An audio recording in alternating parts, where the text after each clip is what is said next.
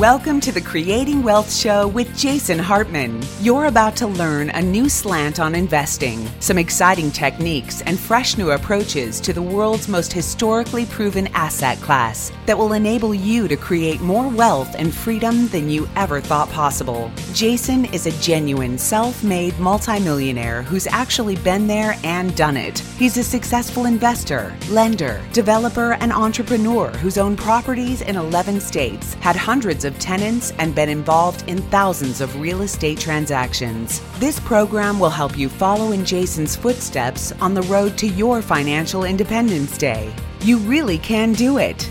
And now, here's your host, Jason Hartman, with the complete solution for real estate investors.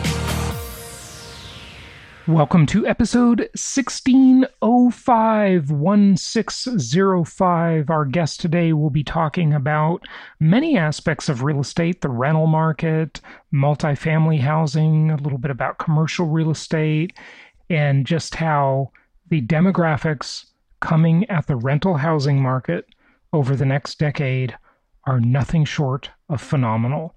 So I want to say congratulations to all of you, because you're in the right place. You're listening to the right show. You are doing the right things. You are buying these good quality rental properties in these excellent linear and maybe some bordering on hybrid real estate markets nationwide. And you're finding them on our platform at jasonhartman.com/properties. So congratulations to you. So the size and scope of the changes in the economy, in the world, in our lives is absolutely staggering.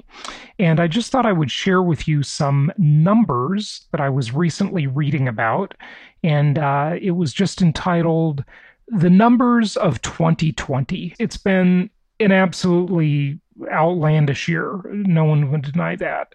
And by the way, I interviewed another guest today, a Stanford economist. We'll probably publish his interview next week.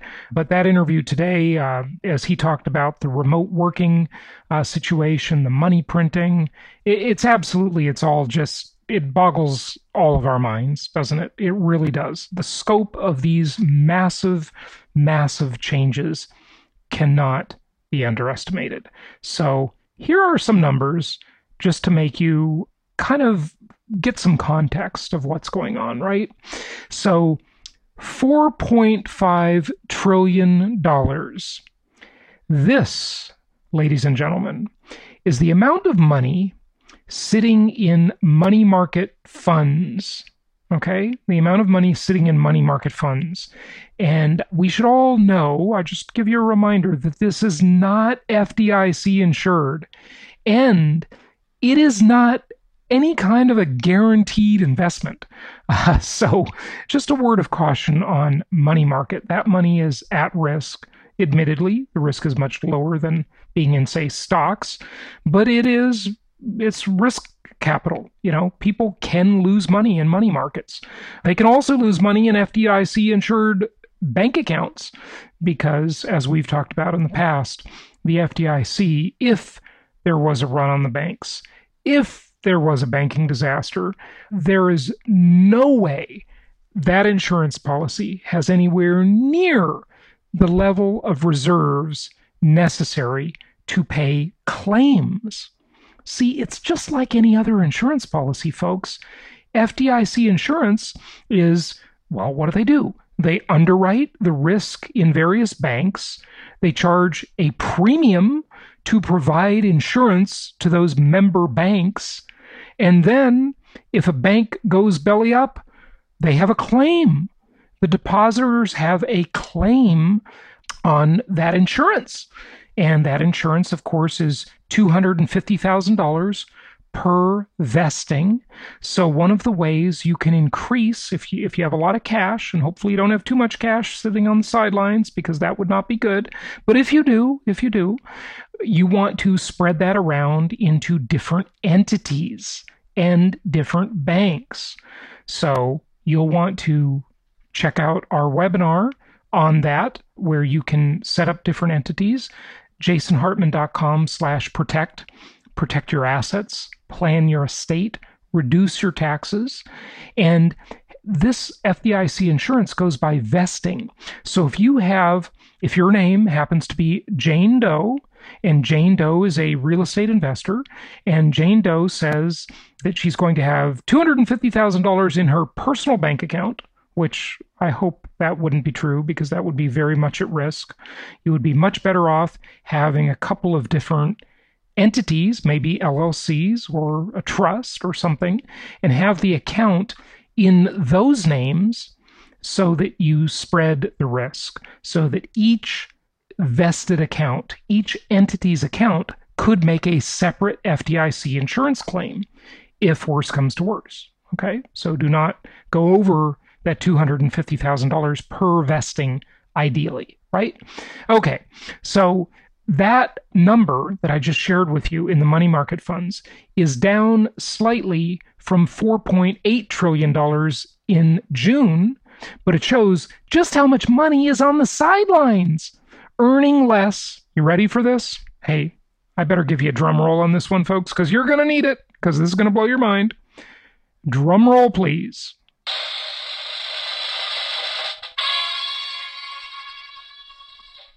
There's your drum roll. That money sitting on the sidelines is earning less than 0.7%. That's $4.5 trillion just in money markets waiting to be invested. Folks, that's huge. And that is a bullish sign for the real estate market, because that money will at some point come off the sidelines and flood into various investments, some of them being commodities. And when we're real estate investors, we're really just commodities investors, right? Because we invest in packaged commodities or assembled commodities, right? So there you go. That's a staggering number.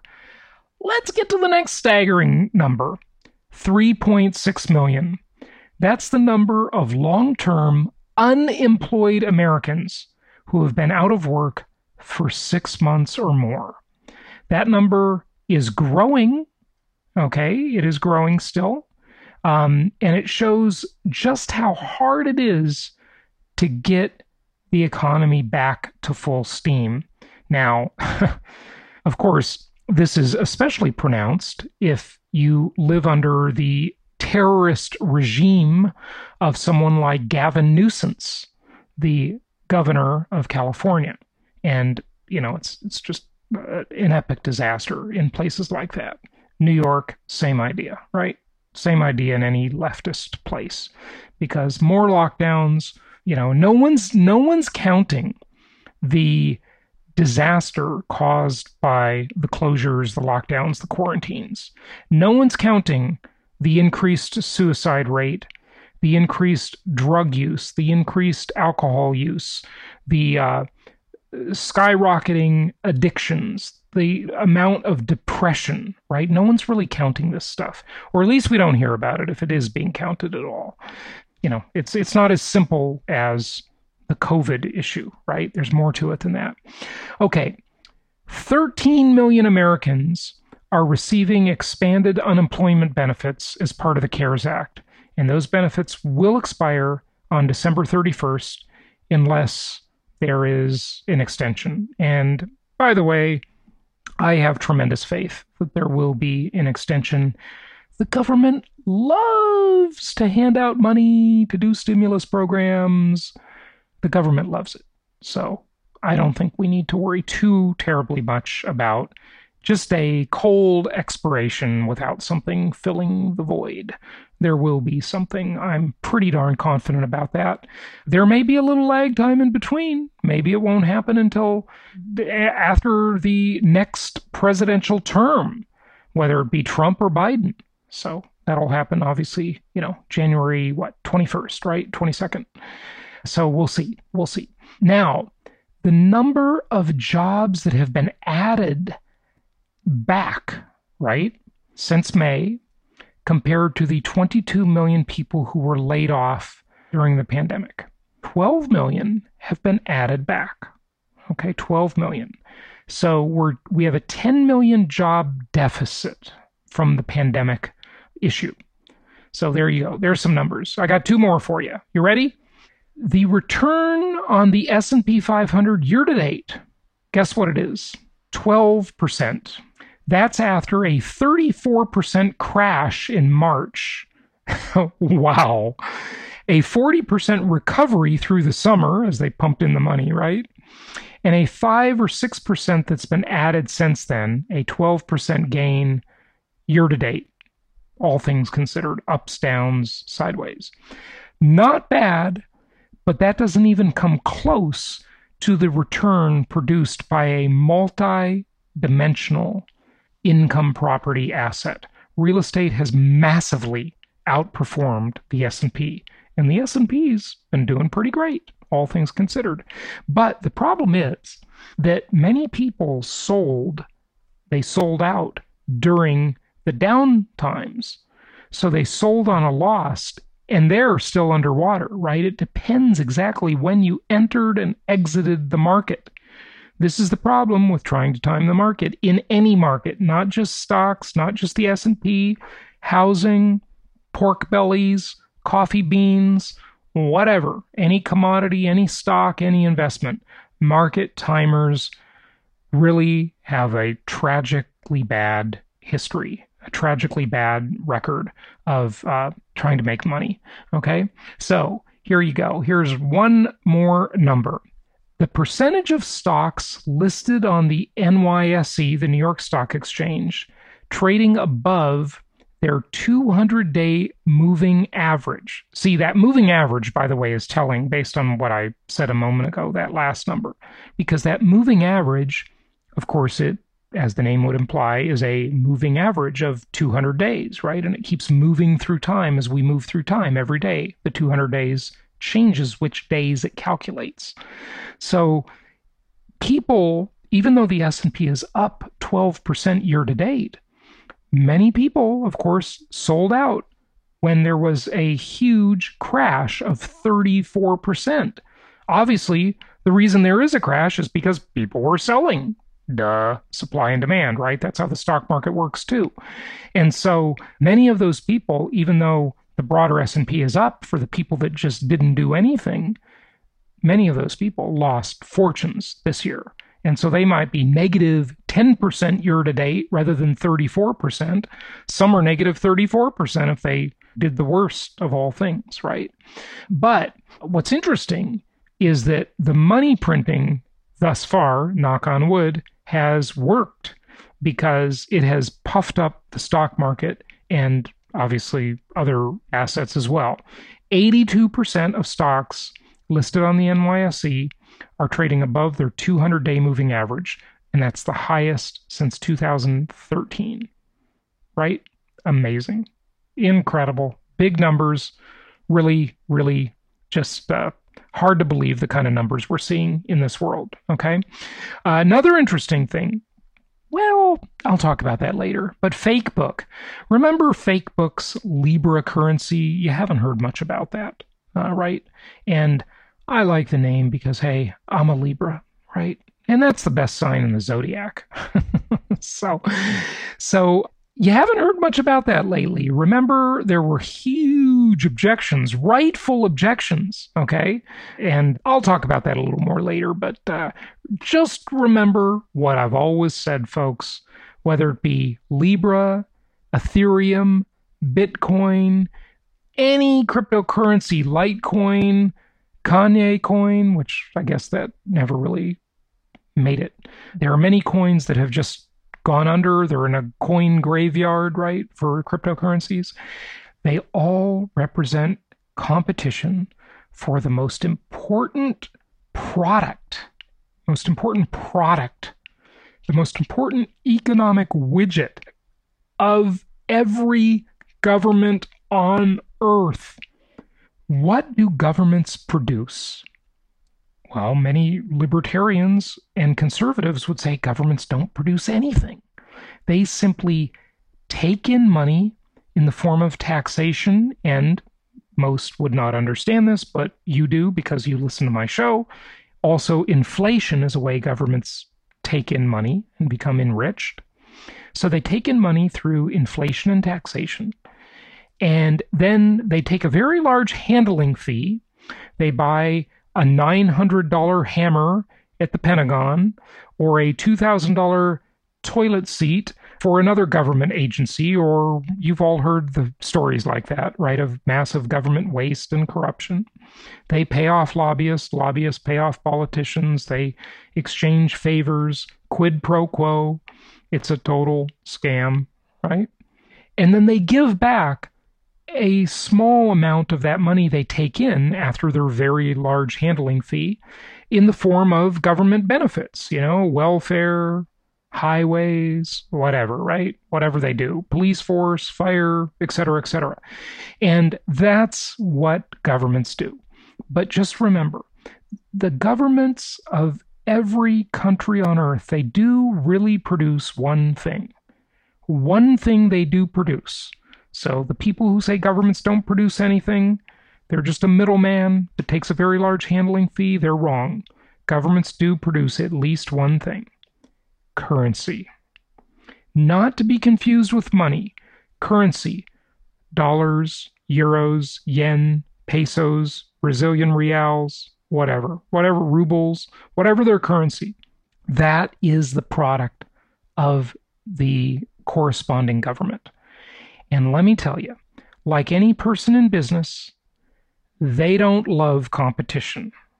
They would rather have a monopoly. A monopoly is way easier than having a competitive marketplace. So guess what monopolistic powers do? I mean, look at it now in the world of big tech, these big disgusting tech companies. They're operating semi-monopolies, duopolies, whatever, right? And they're doing everything they can to hang on to their monopoly because it's easier for them and much, much more profitable. Same is true with the criminals on Wall Street, like Goldman Sachs, right? Goldman Sachs doesn't want any competition, so they tell the government to go create tons of regulations. Zuckerberg at Facebook, right? He's saying we need to be regulated, and that'll help him hold on to his monopoly, right? So governments don't want any competition for their currency. Of course they don't. Why would they? That's their main product. Maybe it's their only product. It's probably their only product. Why would they want a competitor? They don't. So just think about that. Just stick that in your pipe and smoke it, folks. As the saying goes, put that in your pipe and smoke it. They don't want competition. Okay. Tonight, Empowered Investor Network members, tonight we have our Zoom meeting at 5 o'clock Pacific, 8 o'clock Eastern time. And wherever you are around the world, please do your adjustments for our Zoom call, because tonight we are dissecting and disassembling property management agreements. We're going to tell you what you should say no to, what you should negotiate, and I think it's going to be very interesting. One of our clients, Muthaya, is joining us on that call, and then our investment counselor team will as well, and we're going to really go through some property management agreements and say, this is the good, this is the bad, and this is the ridiculous. So if you are a member, you received an email, of course, in the community forum, the social network for the Empowered Investor Network, the Inner Circle. You got the Zoom information in there. So we look forward to seeing you tonight. And if you're not a member, talk to your investment counselor and ask about how you can become a member so you'll get all of these terrific advantages of being in the Empowered Investor Inner Circle. Okay, without any further ado, let's get to our guest. And we're going to play part 1 today, and we'll have part 2 tomorrow. And we're going to talk about a variety of interesting things, including rental housing demographics. Here we go.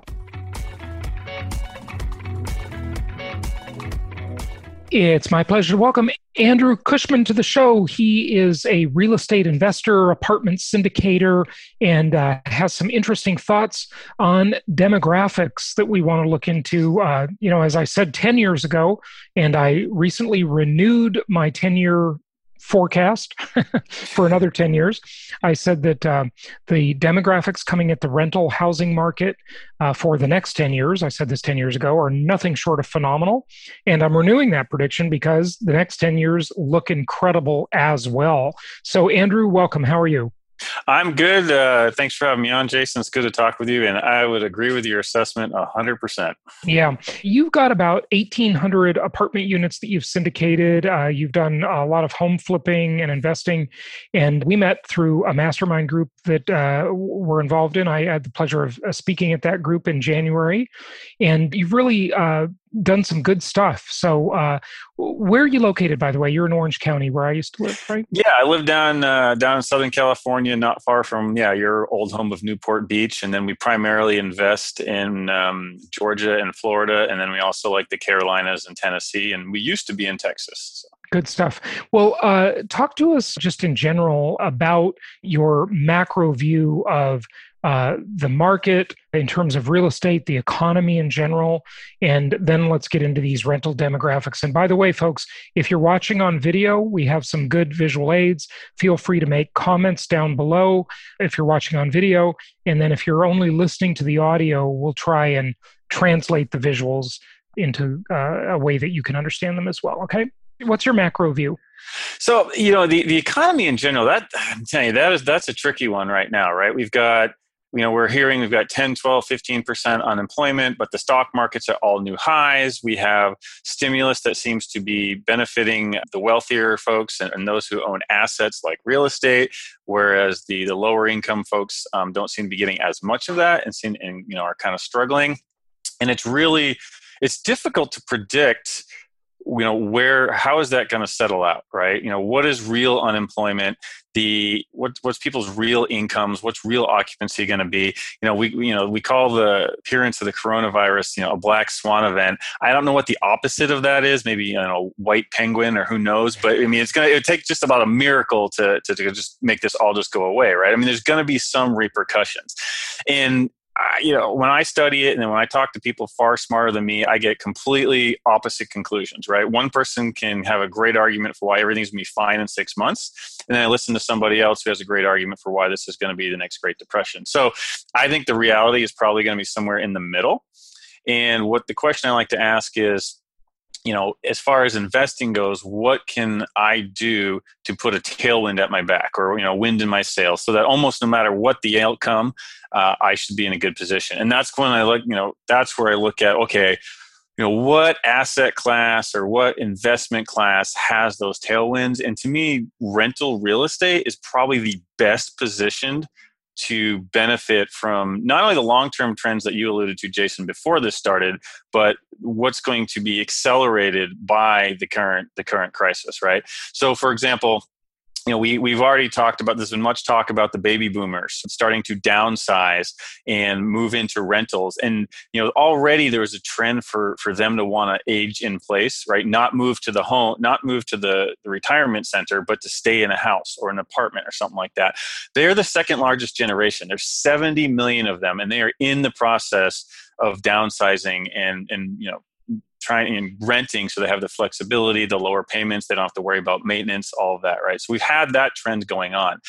Behind them is Gen X, which is a smaller generation, right? That's you and I, and we're starting to get to the point where lifetime warranty doesn't sound like quite as good a great deal anymore. But we're kind of in the middle, and then after that, we actually have the biggest generation, and that's the millennials, and they're from 1981 to 96, depending on who you're talking to. It gets defined a little bit differently. But that generation is 72 million. They're even bigger than the baby boomers. It's interesting because as you quote these numbers, the demographers disagree on how many millions. Because, I've always gone with the number that the baby boomers are 76 million, the millennials are 80 million, slightly bigger. Gen X, my generation, only 46 million. So, folks, just understand the demographers vary depending on the cutoff year. They do fudge a little bit on it. It's not a big deal. The concept is the same, but go ahead.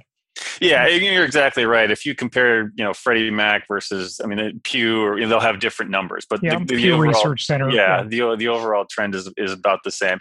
And so the millennials are getting to the point now where they're forming households, but they're very unlikely to buy because, number one, a lot of them tend to value flexibility and amenities, and they don't want to take care of a house. But even a bigger factor is the multi-trillion-dollar student debt bubble, right? that is preventing many of the millennials from being able to buy houses. So they are becoming renters. And not only are they becoming renters, they're staying renters much longer than previous generations, right? So we have two huge waves of demand crashing at the rental market. And this applies equally to single family and multifamily, right? I mean, there's different preferences and you can parse out, but the demand is there regardless. In fact, even right now, single family demand seems to be even slightly higher than multifamily. Mm-hmm. As people seek space and move out of cities and things like that. But again, the multifamily has to be defined in terms of, what type of multifamily is it?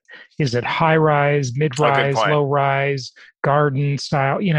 It's just so much different. And this is why, folks, you can't listen to the national news media and their soundbite analysis. It just isn't good enough. Go ahead. Yeah. There's a lady on CNN who's been predicting the demise of the housing market for the last 10 years, right? Oh, and Peter Schiff has been predicting the end of the world for 20 years, and Zero Hedge has been predicting it forever, and it's just it's really annoying, frankly. Yeah, well, and we have a mutual friend, David Osborne. His what he says is, don't wait to buy real estate and wait. Yeah, right? that's the saying I operate by too. Yeah, you got to ignore the noise and buy something that makes sense today, and then hold on to it. So that's the demand side. On the supply side, and this data is coming from Freddie Mac, so this is kind of the same thing, where depending on your source, the numbers might add up a little bit differently. But they estimate that demand is 1.62 million household units per year, right? So that that's the demand for housing every year, and we haven't supplied that level of homes or apartments since 2007. So what that means is every year since 2007, we've been running a deficit and increasing the severity of the housing shortage. Now that's varied, right? In 2009 and 13. Yeah. A note on that, by the way.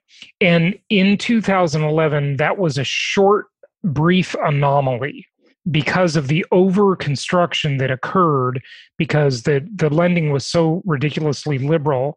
There really was a housing shortage way before that also. Mm-hmm. There was this brief spot, like a snapshot in time of maybe a couple of years that there was actually an adequate supply of housing. But still, there was a very significant homelessness problem even then, or maybe especially then because it was recessionary time. But and of course, that also is a stat you would have to parse up a zillion different ways in terms of location, product type, price range, et cetera, et cetera, et cetera. But go ahead. Yeah. Yeah, you're absolutely right. There's some markets where there's 30% vacancy in rural, maybe declining towns, and then and there's Detroit. I mean, Detroit's the poster child for disaster, right? And in Detroit, obviously, we saw them bulldozing homes for a while. Yep. We're giving away for free, or all that kind of stuff. So, we're consistently running a housing shortage. I think in 2017, even as things were strong and recovering, we were still short 370,000 units of housing. This has been going on for a decade. The current projection I've heard for 2020 is that we're up to, again, this varies depending on who you get the data from, but we're up to like 1.49, right? So getting there, but still short. And Freddie Mac has a projection, they have their high, their median, and their low. And they're predicting anywhere from a shortage of between now and 2030 of 900,000 to 4 million housing unit shortage, right? So when you have two large waves of demand crashing into the rental market, you have anywhere from 1 to 4 million unit shortage. That really leads to one thing, and that is, increasing occupancy, increasing rent levels, and therefore increasing value on that rental property. And so when we look at just the macro picture within the United States, those demographic trends, which are set to play out for at least the next 10 years, especially as that millennial generation is just now starting to move into the rental market. That wave is about a 10-year long wave.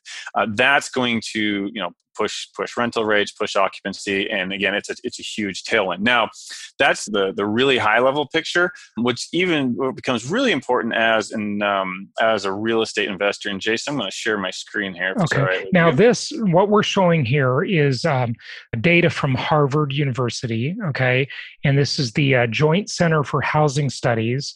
We're looking at a map of the U.S. And the great thing about this map that Andrew is sharing is that you can highlight an area like, say, for example, Memphis, one of the markets we've been recommending for many years, along with many others. Memphis is certainly not the only one. And you can look at the flow of the population, and it's pretty encouraging for investors for sure. Go ahead, Andrew. Do you want to highlight that one? Yeah, so there's two maps here that I want to highlight. One is just total population change, and effectively, if you're a rental and if you're an investor in rental property, you want to position yourselves in the counties, and this is done by county, that are kind of this dark green or greenish blue color, right? That's where population growth is the strongest or the highest. And then the red colored counties are ones that are losing population, and then the white is where it's basically flat. So you look at your areas, of course, you've got, tech, you've got San Antonio, I won't hover over it, blocks it, but you've got San Antonio, Austin, Texas, Dallas, Fort Worth, Houston. Most of Florida is high growth, most of Tennessee, and then like, Jason, you mentioned, you're in Memphis, that's dark green, that's looking really good. Carolinas, yeah. Arizona, Utah, Idaho. There's markets all over the country where you have good growth. And even in some regions or states that are somewhat maligned for losing people, you can almost always find at least a county or a submarket that is growing for whatever reasons, right? Because you have different levels of domestic migration. That's why all real estate is local. But the thing I do have to say as a caveat there is you have to look at the type of migration it is. Is that your target renter, for example? Mm-hmm. And you also have to consider, can you buy a property there that makes sense? Can you get a good rent to value ratio, et cetera? So, and the great example is California, my old home and your current home. I almost hate to keep mentioning California, but it's it's the biggest state in the country. And, if it were its own country, it'd be like the 6th largest economy. So it's a pretty significant thing. And it does show an example, a bad one, largely. Sadly, it's just so mismanaged, and it's really tragic. But California, is finally having some net migration or net loss of population, right? But over the years, it's had actually net gains. But the question is, who is the gain coming from? Is it coming from illegal immigrants, or as Hillary Clinton used to call them, workers without papers? I mean, you can't make up this politically correct, these are such lies. It's unbelievable. If they're all workers without papers, okay, they don't have the income level that is going to make a good renter, right? To rent your typical house. So, you've got to really parse this stuff up. It's much more complicated than it might look on the surface, right? Well, and Jason, you couldn't have teed this up better. Let me highlight exactly what you just said. So if you look at this map where I have up right now for total population change, California looks great, right? Lots of dark green color where they're, the highest rate of population growth. But if I go down to the legend at the bottom and I toggle it from total population change to domestic migration, meaning people moving from within the country. Right. California's terrible. The whole thing changes. Wow. California turns red. So what does that tell you? Wait a second. The first map said California's growing like crazy, but the second one says it's losing people. Okay, well, who is it losing? Right. It's losing the people who have the good incomes that can afford to flee the state. Yeah, right. Yeah. And that's key right there, right? So you've got to look at both of these maps. It perfectly highlights what you were just explaining to everyone. And then you look and say, okay, and one thing we should tell people about this, look at the reason this is so important is because the people leaving are the tax base. Yes. They're the taxpayers, okay? And yes, there are some ultra wealthy people in California, sure. And then there's a lot of poor people. So it's a banana republic. And I don't mean the store. Look up the definition of banana republic. It's a country where you've got this ultra rich class and this ultra poor class and very little in the middle. What you want for a stable society is a large middle class. That's the important demographic, in my opinion. I love the middle class and love them or hate them, but so does Donald Trump.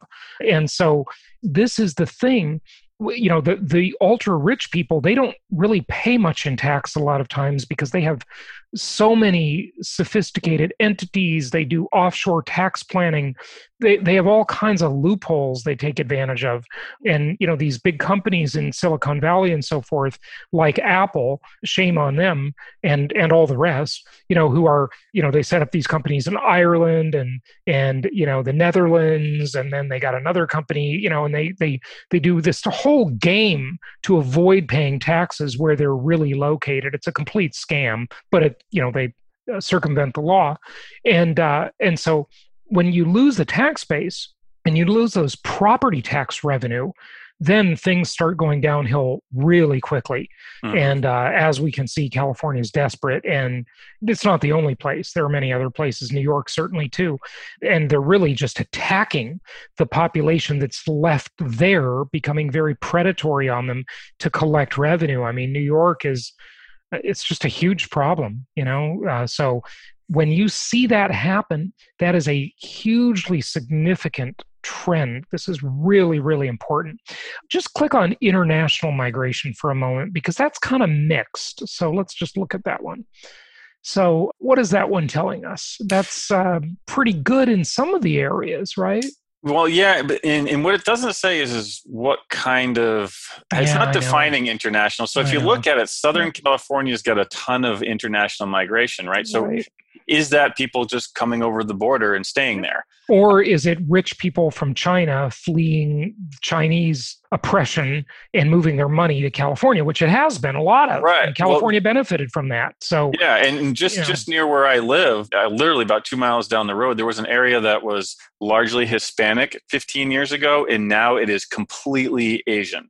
All the signs, nothing's even in English anymore. It's all high-end Asian stuff, right? Well, that's really a form of gentrification, if you will. So yeah, so you're absolutely right. It makes a big difference if you own rental property. That's a really important factor, right? And then if you look at Florida, you've got a ton of international migration as well. My guess is that might be the mid to higher income people, but I don't know. Yeah. Well, in South Florida, I mean, that's pretty expensive, and that's a lot of Latin American, it's a lot of Brazilians, and, certainly a lot of Europeans, a lot of British people, hang out in Florida, and you've got the Canadian snowbirds. And so like anything, this is so mixed. And at the end of the day, you can parse and do statistics all you want, but I think for the pros, and this is why the pros are valuable, the people that are really just engaged in this stuff all the time, hopefully you think that's like the two of us, right? You just sort of get a feel for it. And some of that is definitely anecdotal. It's not all empirical stuff. You just have a sense of it, really. Sorry, I can't give you more specifics than that. But anyway, tell us more of the insights you learned from this map, and click on the total population change again. And let's look at some of these markets: Indianapolis, Memphis, Atlanta, some of the Florida markets we really like, whether they be Jacksonville, Ocala, Southwest Florida. That's a bunch of different cities and areas. But yeah, I mean, if you were to pick two states where it's almost hard to go wrong, it's Florida and Arizona. I mean, whether you're looking at total population change or domestic, those two states are winning. And what I mentioned earlier about, as a rental investor, investing in an area where the wind is at your back. That's why these two markets are some of the most popular ones. Same thing with Memphis, right? It has both total population change and domestic, high positive levels. Same thing with Atlanta, Dallas. So comment on Arizona, and you didn't mention a city there. You just said the state. First of all, again, you still have a lot of illegal migration into Arizona, of course. But I lived there for 6 years. That was I definitely one of my favorite places to live. I really like Phoenix, Scottsdale, especially, great town. And we've recommended Arizona over the years several times. We've moved in and out of that market in terms of our recommendation, but it's just too expensive now.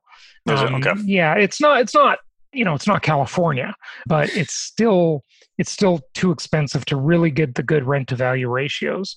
And I got to ask you too, you can do it in Florida. You can have stuff that makes sense in Florida, many places in Florida, by the way. Certainly Memphis. You can't do it in Nashville. Nashville's too expensive. Indianapolis is great. Atlanta, you can still do it a little bit in Atlanta.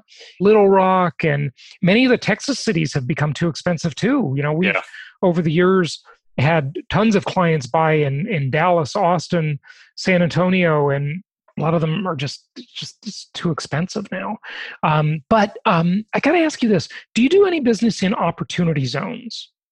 We don't. The reason being, we generally buy existing assets and renovate them and improve them, and to get the opportunity zone benefits to work out, it's more skewed towards developers because you have to spend more.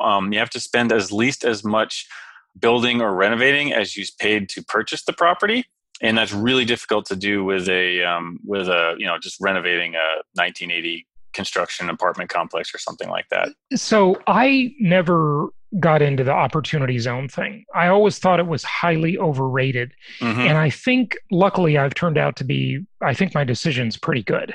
And here's why. Number one, COVID. A lot of those opportunity zones areas are the high density areas that people are leaving. And number two, civil unrest. And a lot of those are certainly opportunity zone areas. Yeah. And people are fleeing them now. Some of those areas just will not come back, maybe for, I don't know how long, maybe a generation, because no business in their right mind is going to open in those areas and, be vandalized and, not be able to operate because they have riots and these idiotic, disgusting leftist mayors will not enforce the law. They ought to be, frankly, indicted, these mayors, because they have an obligation to protect their citizens and they're not protecting them because they're just selfishly wanting people to vote for them, and all their voters are rioting in the streets. So it's like a campaign rally. Yeah. That's okay. I may borrow that from you. Well, and you're absolutely right. And then we mentioned this earlier, but the best way to guarantee success with especially rental real estate is buy something that makes sense today. And what I see with a lot of those opportunity zone projects is they don't make sense today. Mm-hmm. They only make sense if everything comes together perfectly down the road and you get the tax benefit, right? So a lot of those opportunity zone deals are just bad deals, and a tax benefit doesn't necessarily change that. I always say, don't let the tail wag the dog. A tax benefit is great, but it should not drive your decision. The decision has to make economic sense. And one of my 10 commandments of successful investing is you keep repeating it for me. And I don't even know if you know what it is, but commandment number 5 is thou shalt not gamble. And the subtext to that is the property must make sense the day you buy it or you don't buy it, period. It's really quite simple. Thou shalt not gamble. So nothing extraordinary should have to happen for you to make a good return on investment. No extraordinary appreciation, nothing. Just, it should make sense from day one. Now, if some great things happen, like a bunch of appreciation, great, but don't count on it. This will be continued on the next episode. Thank you for listening and happy investing.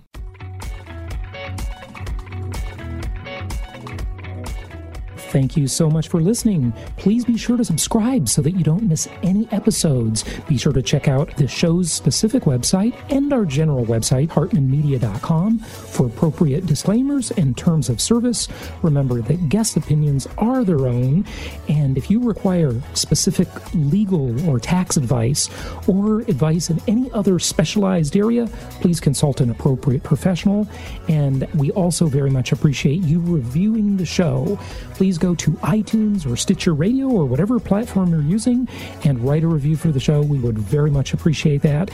And be sure to make it official and subscribe so you do not miss any episodes. We look forward to seeing you on the next episode.